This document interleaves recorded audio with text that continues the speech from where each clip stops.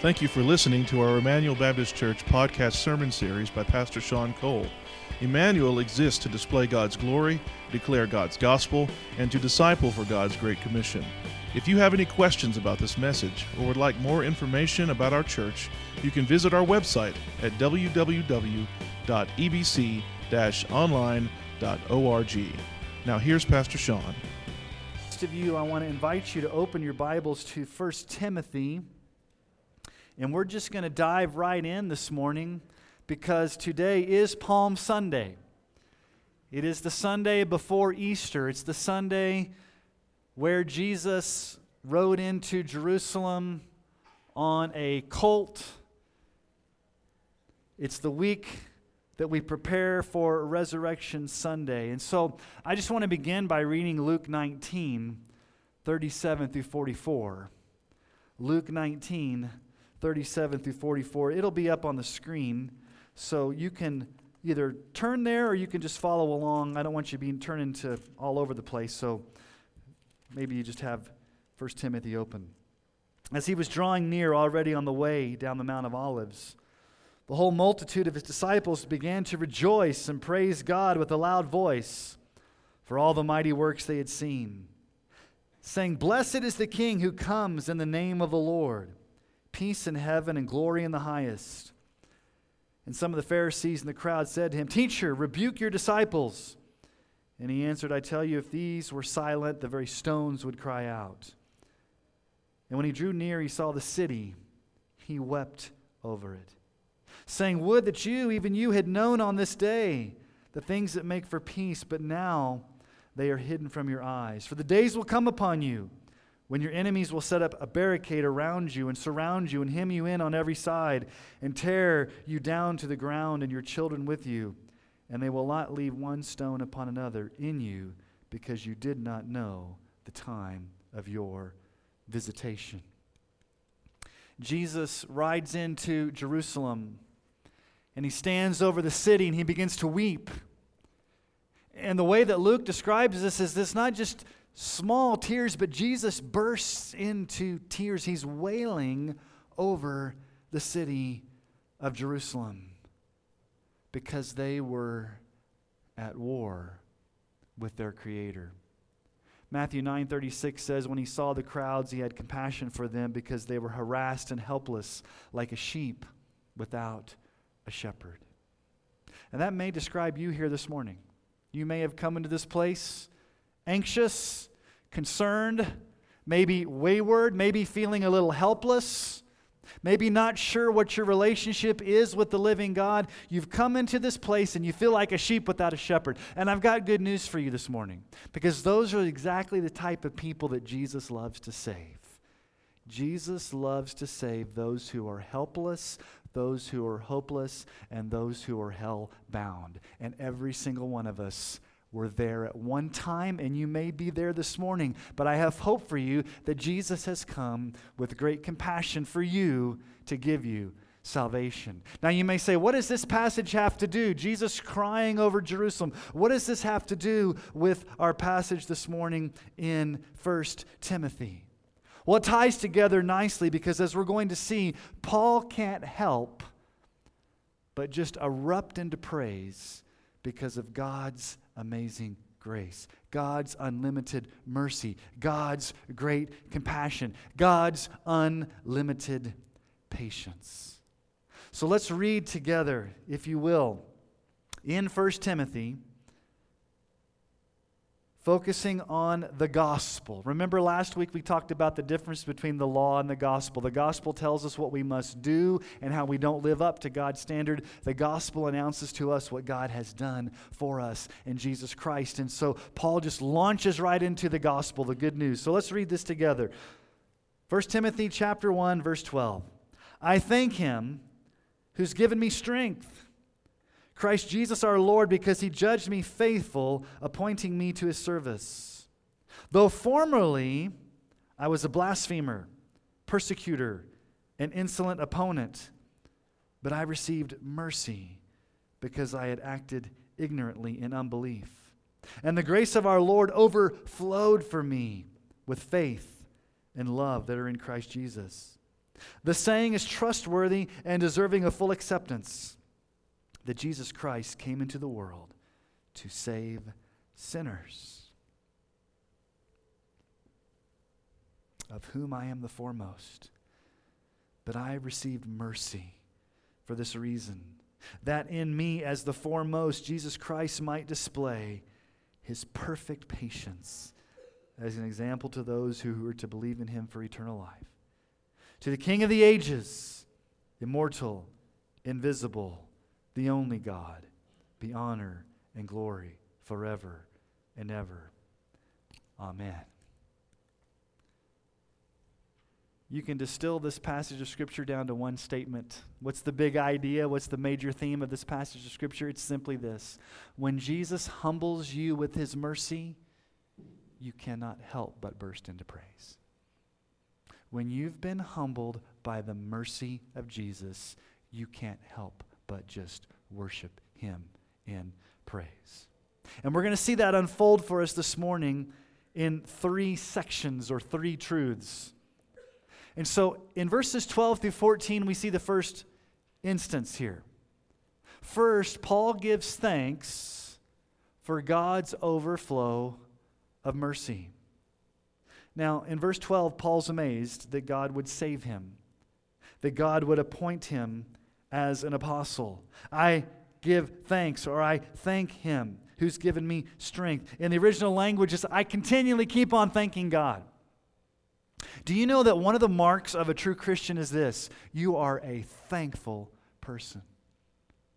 You are constantly giving thanks for what God has done in your life. What does the Bible describe as those who are under God's wrath and don't believe in Jesus? How are they described? It's very interesting. Those that are non-believers are described this way in Romans 1:21. For although they knew God, they did not honor him as God or give thanks to him, but they became futile in their thinking, and their foolish hearts were darkened. One of the marks of a true Christian is that you are a thankful person. You are always giving thanks to God. And notice what Paul gives thanks for. I give thanks, or I thank him who has given me strength. Aren't you thankful God gives you strength? Philippians 4:13, I can do all things through him who strengthens me. So Paul says, I am so thankful that God has given me strength, and he's given me strength, and he's called me to be an apostle.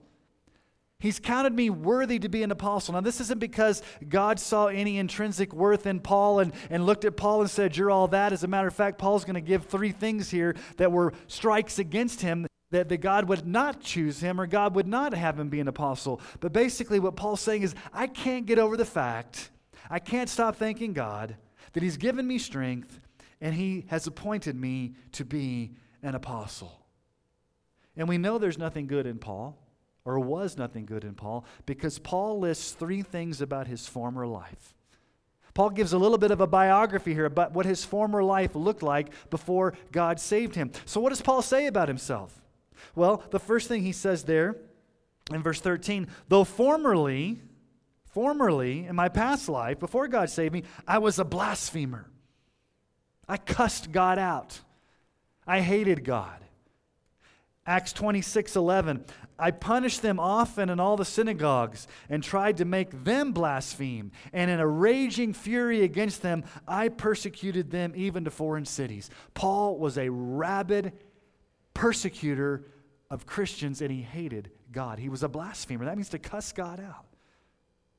What else did Paul say about himself? Well, he says, I was also a persecutor. Paul was a persecutor of the church. As a matter of fact, he was considered a murderer because he would actually drag people from house to house. In Galatians 1:13, for you've heard of my former life in Judaism, how I persecuted the church of God violently and tried to destroy it. Paul was a wicked, violent, angry God-hater. And the sad thing about it is that he thought he was doing God's will. He thought he was a Pharisee exceeding all of these requirements that God had of him. But yet he was a hater of God. And then number 3, notice what he says there. I was an insolent opponent or a violent opponent. Acts chapter 8, verse 3. But Saul, and that was Paul's name before God changed him, was ravaging the church. And entering house after house, he dragged off men and women and committed them to prison. He was an angry, violent, blasphemous persecutor of God's people. And Paul says, I was acting in ignorance. Now notice what he says there. At the end of verse 13, but I received mercy because I acted ignorantly in unbelief. Now, I don't think Paul was using ignorance as an excuse for what he was doing. I don't think Paul says, I was ignorant, so I get off the hook. I think what Paul was saying was, I was ignorant because I was blinded by Satan. I had no idea what I was doing because the God of this world had blinded me. I had no clue what the gospel was. I thought I was doing God's work as a Pharisee, but really I was ignorant of the gospel. 2 Corinthians 4:4 says this, in their case, talking about unbelievers, the God of this world, that's Satan, has blinded the minds of unbelievers to keep them from seeing the light of the gospel of the glory of Christ, who's the image of God. We need to be very careful here. We cannot excuse unbelievers for the way they act. But we also need to realize they're acting like unbelievers. Unbelievers are spiritually blind. They're spiritually dead. They're enslaved to their sins. They're enslaved to their flesh. They can't help but act ignorantly in unbelief because that's what it means to be unsaved. That's what it means to be lost.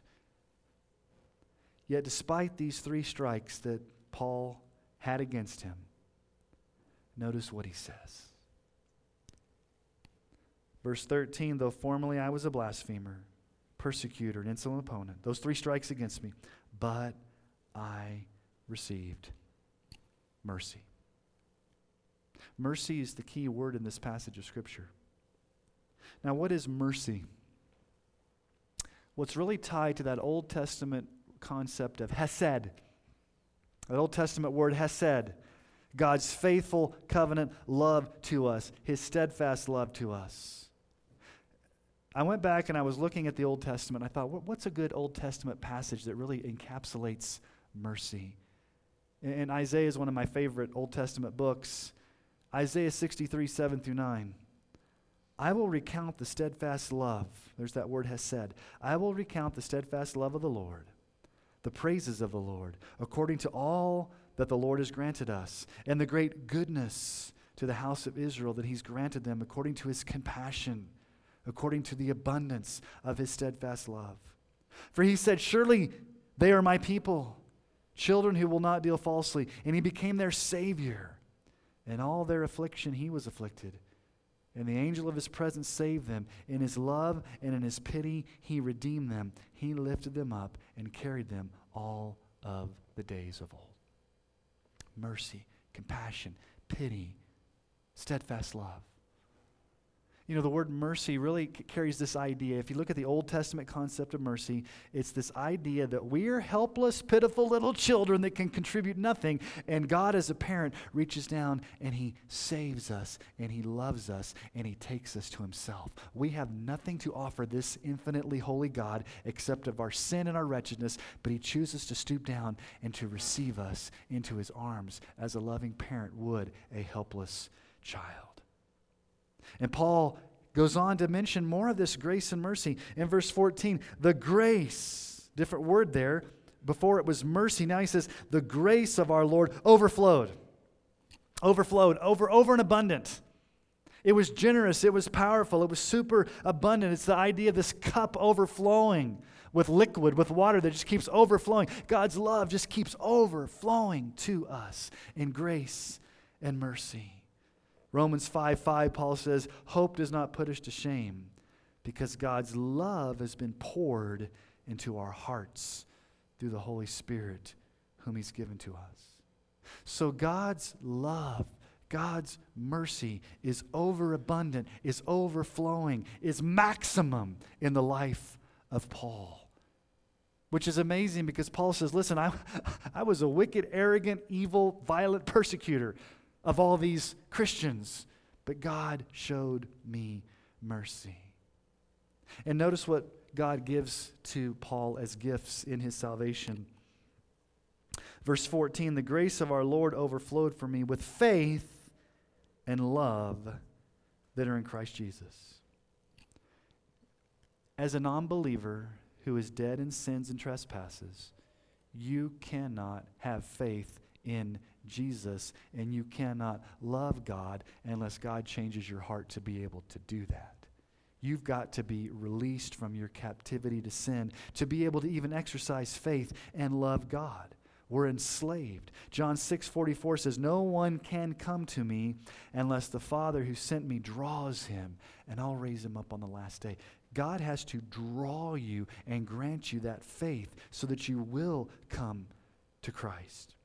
Ephesians 2:1-3, you were dead in the trespasses and sins in which you once walked, following the course of this world, following the prince of the power of the air, the spirit that's now at work in the sons of disobedience, among whom we all once lived in the passions of our flesh, carrying out the desires of the body and the mind, and we were by nature children of wrath like the rest of mankind. That was our condition before God saved us.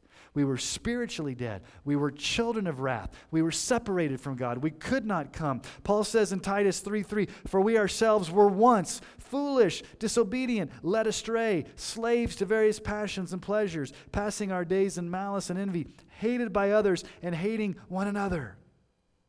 Paul says, listen, because this was my condition and it's all of our conditions before God saves us, you can't simply just flip a switch and say, hey, I'm going to believe in Jesus. You can't do it.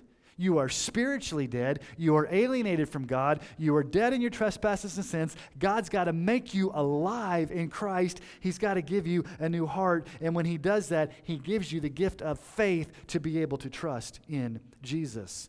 That's why Paul says in Ephesians 2:8-9, for by grace you've been saved through faith. And this faith is not your own doing.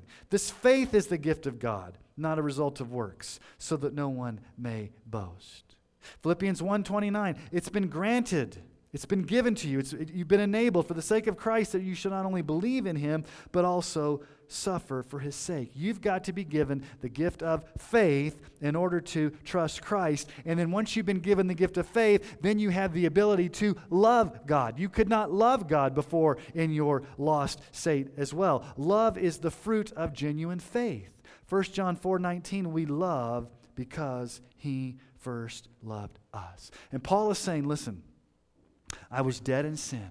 I was a rebel. I was a child of wrath. I was a blasphemer. I was an insolent opponent. I was a persecutor. I was a violent opponent of God, and God did something in my heart. He overflowed this mercy to me. He gave me this compassion. He stooped down and he grabbed me out of that depravity and he gave me new life. And when he gave me that new life, I was able to have faith in Jesus and I was able to love God for the very first time. But because before, whether I knew it or not, I hated God. And so Paul's reflecting upon this. And he says, I am always in an attitude of thankfulness. I thank my God for doing this. So the first thing Paul does is he expresses this thanks. Now the second thing we see in this passage of Scripture is the trustworthy message, which is really the heart of the gospel. Paul gets to the very heart of what the gospel message is, and he gives us this trustworthy saying. So let's look at this trustworthy saying. It's in verse 15. The saying is trustworthy and deserving of full acceptance. Now, this is the first of 5 trustworthy sayings that Paul gives in 1st and 2nd Timothy. It's very similar. I don't know if you remember many, many years ago when we went through the Gospel of John. Jesus has these sayings in the Gospel of John where he says, truly, truly, I say to you. In the Greek, it's amen, amen. It's almost Paul's saying, this is very important. This saying is trustworthy, and you need to accept it. You need to listen to it. It needs to be embraced with complete confidence. It needs your full attention. Now, what's the trustworthy saying? That Jesus Christ came into the world to save sinners. Now, it's interesting. Where did this saying come from? It's a trustworthy saying. Paul assumes that the early church already knows this trustworthy saying. Where did it come from? Did he just make it up? No, it came from Jesus himself. What did Jesus say? Luke 5:32. I have not come to call the righteous, but sinners to repentance. Luke 19:10. For the Son of Man came to seek and to save the lost. So what is this trustworthy saying? Jesus Christ came into the world to save sinners. Now, we could spend a month of Sundays on just that one statement. What does it mean that Jesus came into the world? It means that Jesus left the glories of heaven, was born of a virgin, took on flesh, lived the perfect life that we were supposed to live, and completed the mission of going to the cross. He came into the world sent by the Father who loved the world. John 14:26, I've come into the world as light, so that whoever believes in me may not remain in darkness. Now, what was Jesus' mission when he came? I've come into the world to do something specific, to save. Jesus Christ came into the world to save sinners. Not to make salvation possible, not to make it hypothetical, not so that you could set up a system where you could save yourself, but to definitively and particularly and definitively save those whom God has chosen to save. He came to save sinners. That's why when he was born, Matthew 1:21, she shall bear a son, and you shall call his name Jesus, for he will save his people from their sins. Mark 10:45, for even as the Son of Man came not to be served, but to serve, and to give his life as a ransom for many. So when Jesus died on the cross, he cried out, it is halfway done, right? Making sure you're paying attention this morning. I've set up a system whereby if you just kind of do some things, you can save yourself. Is that what Jesus said? No, he said, it is what? Finished. He definitively did the work necessary to purchase our salvation. He did it. It was a full atonement to save sinners. Only sinners need to be saved. If you think you're good, if you think you're spiritual, if you think you're all that, if you think you're okay with God, you don't need salvation. You don't need to be saved. You think you have a good standing with God on your own. You see, the cross of Christ assumes that every single one of us is a sinner separated from God. What does Romans 3:23 say? For all have sinned and fall short of the glory of God. One of my favorite scholars, theologians, and he passed away back in 2017, is R.C. Sproul. We like R.C. Sproul around here, by the way. We've got the Table Talk magazines out there. But R.C. Sproul tells a story about in the late 60s. It was the height of the Vietnam War. He was a professor at Temple University in Philadelphia. And there was all these protests on campus, and he just wanted to get away from all the mess. He wanted to get away from it. So he goes into the teacher's lounge to kind of get an hour of silence. And as he's coming out, this young man basically stops him from leaving and gets in his face and says, "Are you saved?" And R.C. Sproul said, what I really wanted to say was this. I really want to be saved from pushy guys like you that are preventing me from doing what I want to do, so get out of my face. That's what I really want to be saved from, is what R.C. said. I really wanted to say to him. But the guy kept saying, "Are you saved? Are you saved?" And R.C. said, "Saved from what?" The young man's like, "What do you mean, saved from what?" And he kind of gave a really shallow gospel presentation. He said, well, you just need Jesus. And of course, the young man was excited to share the gospel. But R.C. said, "Saved from what?" Well, he went on to write a book, R.C. Sproul. That book's called Saved from What? And here's the answer. We need to be saved from God. You're like, what? Sometimes we think we need to be saved from our sins, yes. But ultimately, God deserves to punish us for our sins. We deserve his wrath. And so what we really need to be saved is from the wrath to come. And notice what Paul calls himself. Paul makes up a Greek word here. I always like it when Paul makes up words. I guess when you're writing scripture, you're allowed to do that. The saying is trustworthy and deserving of full acceptance that Christ Jesus came into the world to save sinners, of whom I am the foremost. The worstest of the worst. He's the worst of sinners.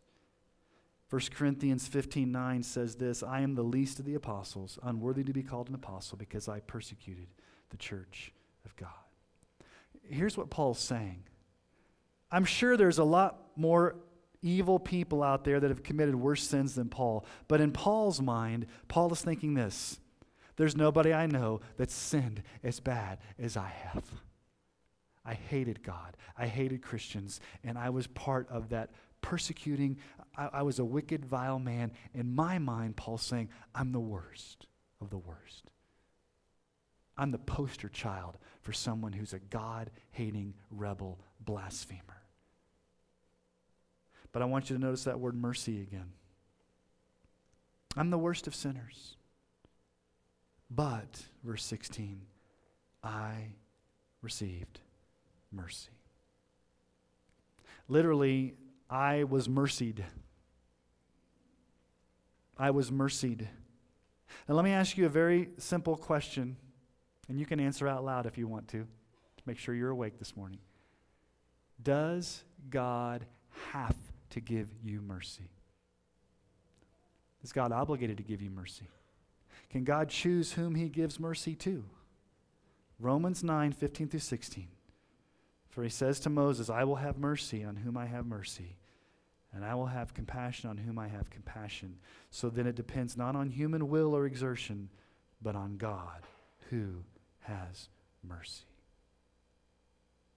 If you ever begin to think that mercy is something that God is obligated to give you, it ceases to be mercy. It's what you're owed.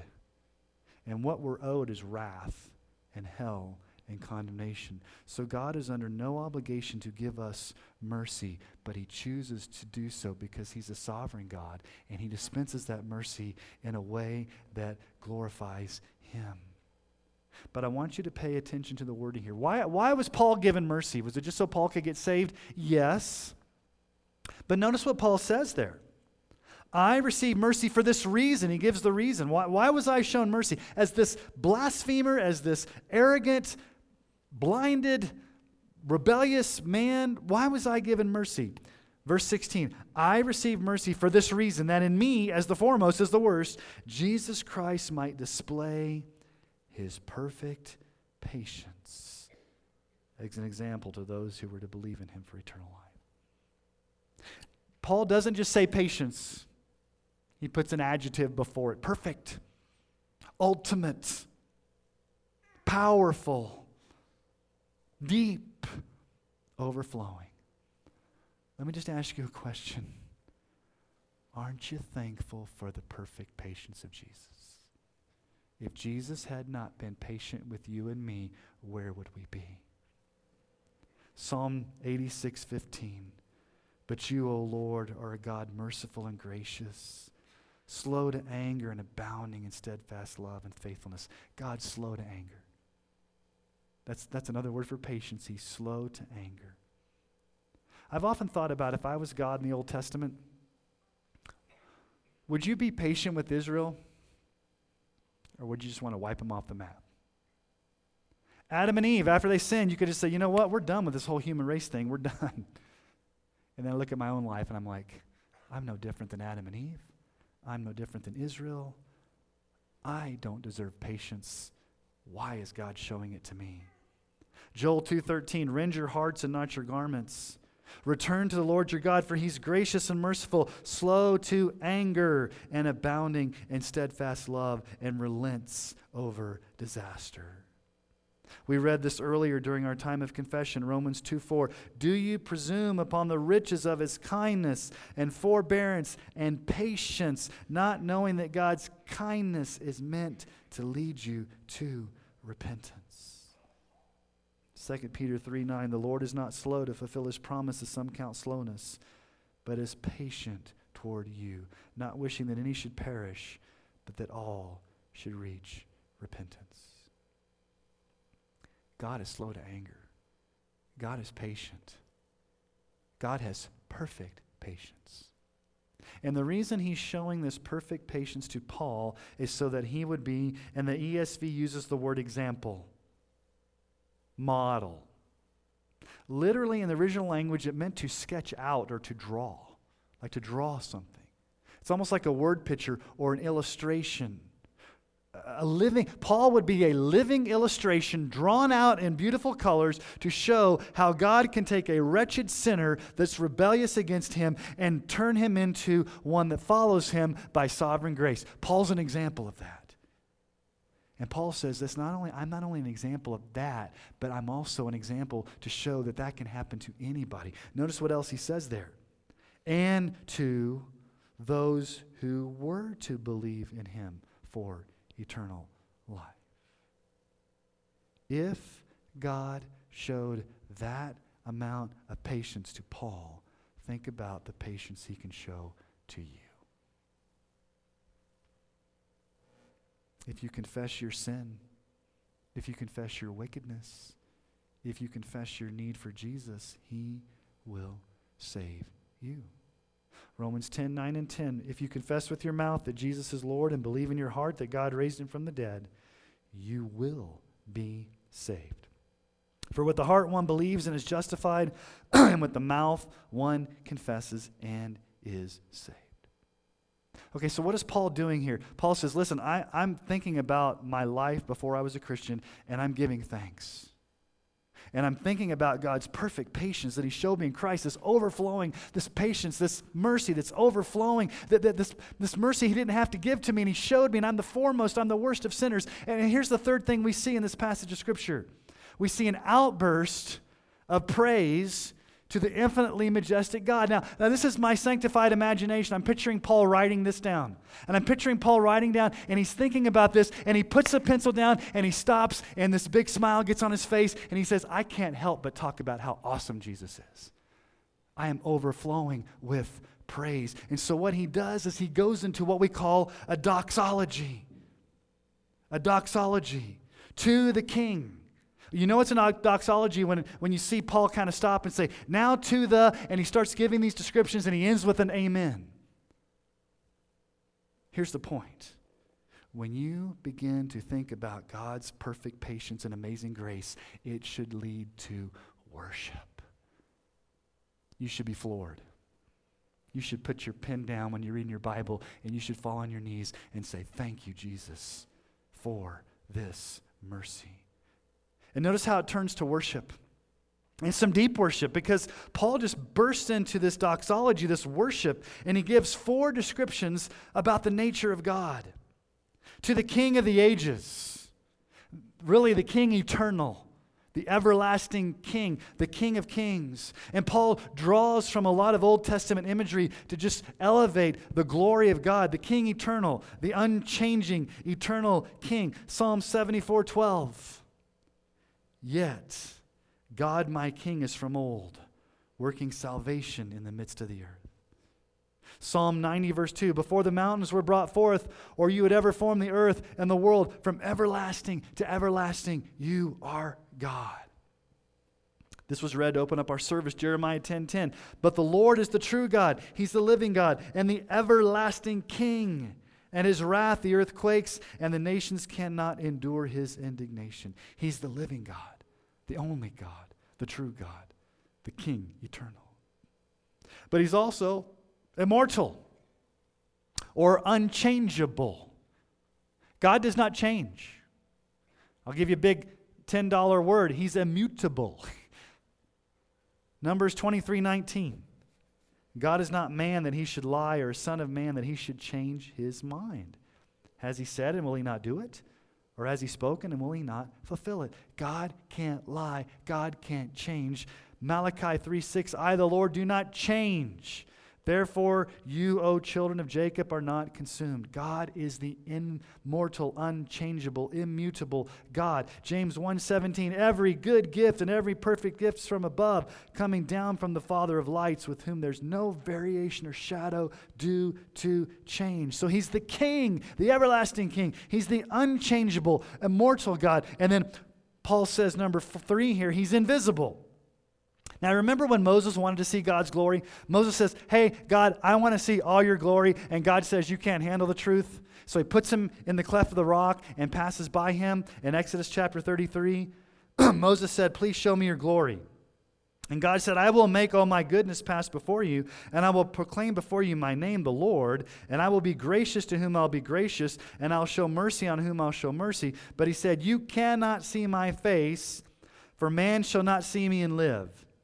And the Lord said, behold, there's a place by me where you shall stand on the rock.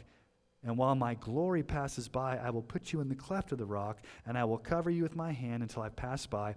Then I will take away my hand, and you shall see my back, but my face shall not be seen. We are not allowed to see the full glory of God. That's why he's invisible. He's in unapproachable light, because if we saw the full glory of God, we could not handle it. He's the King eternal.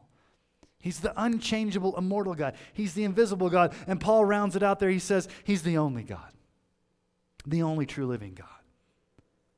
Deuteronomy 6, hear, O Israel, the Lord our God, the Lord is one. You shall love the Lord your God with all your heart, with all your soul, with all your mind. Psalm 86:10, for you are great and do wondrous things. You alone are God. Isaiah 37:20, so now, O Lord our God, save us from his hand, that all the kingdoms of the earth may know that you alone are the Lord. 1 Corinthians 8, for although there may be so-called gods in heaven or on earth, as indeed there are many quote-unquote gods and many quote-unquote lords, but yet there is one God, the Father, from whom are all things and for whom we exist. And there's one Lord, Jesus Christ, through whom are all things and through whom we exist. And Paul repeats this at the end of Timothy. We'll get there in a few months, but 1 Timothy 6, which he will display at the proper time. He who's the blessed and only sovereign, the King of kings, Lord of lords, who alone has immortality, who dwells in unapproachable light, whom no one has ever seen or can see, to him be honor and eternal dominion. Amen. And Paul here says, to be honor and glory forever and ever. Amen. Psalm 34:4, oh, magnify the Lord with me. Let us exalt his name together. Revelation 4:11, worthy are you, O Lord and God, to receive glory and honor and power, for you created all things, and by your will they existed and were created. So here's the point. When you've been humbled by mercy, you can't help but erupt with praise. You can't help but worship. Think about what Paul's thinking about here. I want you to get the depth of this. The transcendent, holy, immortal, unchangeable, invisible, awesome, powerful God chose to send Jesus in the flesh to come and save sinners like us. That's incomprehensible to me. Why would God do that? Why did God have to do that? He didn't have to do it. He did it because it was his will and it was his glory. So how do you respond to this? Let me give you some suggestions this morning of how you can respond in worship and in adoration. I think the first thing we should do, fall to your knees in humble worship for God's sovereign grace. Fall to your knees. Again, God was under no obligation to give you this mercy. He did not have to show it to you. And every time you think about God's mercy and his patience, you should be leveled to the ground in your knees in humility, saying, thank you, God, for saving me because I don't deserve it. Humble ourselves before this great God. But I think there's a second thing we need to understand. We need to show an urgent compassion to those that are still trapped in their sins. Do you realize that there are unsaved friends and family members that are like you were before you were saved? Are you burdened by those who are still in their sins? Does your heart break for those that have not experienced that patience that you have? Does your heart break for them? When you're leveled and you're humbled by mercy given to you, it's not for you to keep it to yourself, but to share that with others. Listen to what Charles Spurgeon said. If sinners will be damned, at least let them leap to hell over our bodies. And if they perish, let them perish with our arms about their knees, imploring them to stay. If hell must be filled, at least let it be filled with our exertions, and let no one go there unwarned and unprayed for. Do you warn Do you love? Are you urgent? Are you compassionate about those who have yet to receive that mercy that you've received? And there's a third thing to think about. Never lose hope that God can forgive the most wicked of sinners. There's nobody so wicked that God cannot save. You may be sitting out there saying, well, Pastor Sean, you don't know the things I've done. I probably don't. I mean, God does. And look at the things Paul did. He was the worst of sinners. You know, I don't think Paul ever got over the fact that he was saved by grace. I think Paul was just daily blown away by the fact that God had saved him. He never got over it. And that's the point. You should never get over your salvation. You should think often about how God saved you. Think often about your life before you were saved. Think often about what it means to be under God's wrath, but now a child of mercy. Think about God's patience toward you. Never, never give over God's mercy. Have you been humbled by mercy? Are you truly humbled by that mercy? If you have, if you are, then you can't help but burst into praise. You can't help but show gratitude and awe and worship and thankfulness. And you're going to want to tell others about that mercy and grace and patience that you received. So as we celebrate the Lord's Supper together, I want us to give thanks as Paul did. And as we take communion together, I want us to really be thinking about the patience of Christ. His perfect patience for you. So as we think about the body and the blood of Jesus being broken and poured out for us, His blood flowed on that cross. His love has flowed into our hearts. Let us be joyful. Let us be thankful. Let us be worshipful. And so let us use the Lord's Supper as a time to burst into praise, because we've been humbled by mercy. If you're not humbled by mercy, if you don't get over your salvation, if it's just kind of become stale to you, then something is wrong with you. You need to go before the Lord and ask Him to renew that joy in your heart. So let's use the Lord's Supper this morning as a time to be thankful, to be grateful, to burst into praise, because we've been humbled by mercy and we've experienced the perfect patience of Jesus for us when He did not have to show it to us. So let me ask you to bow your heads this morning as we go into a time of observing the Lord's Supper together. This morning, and we are so grateful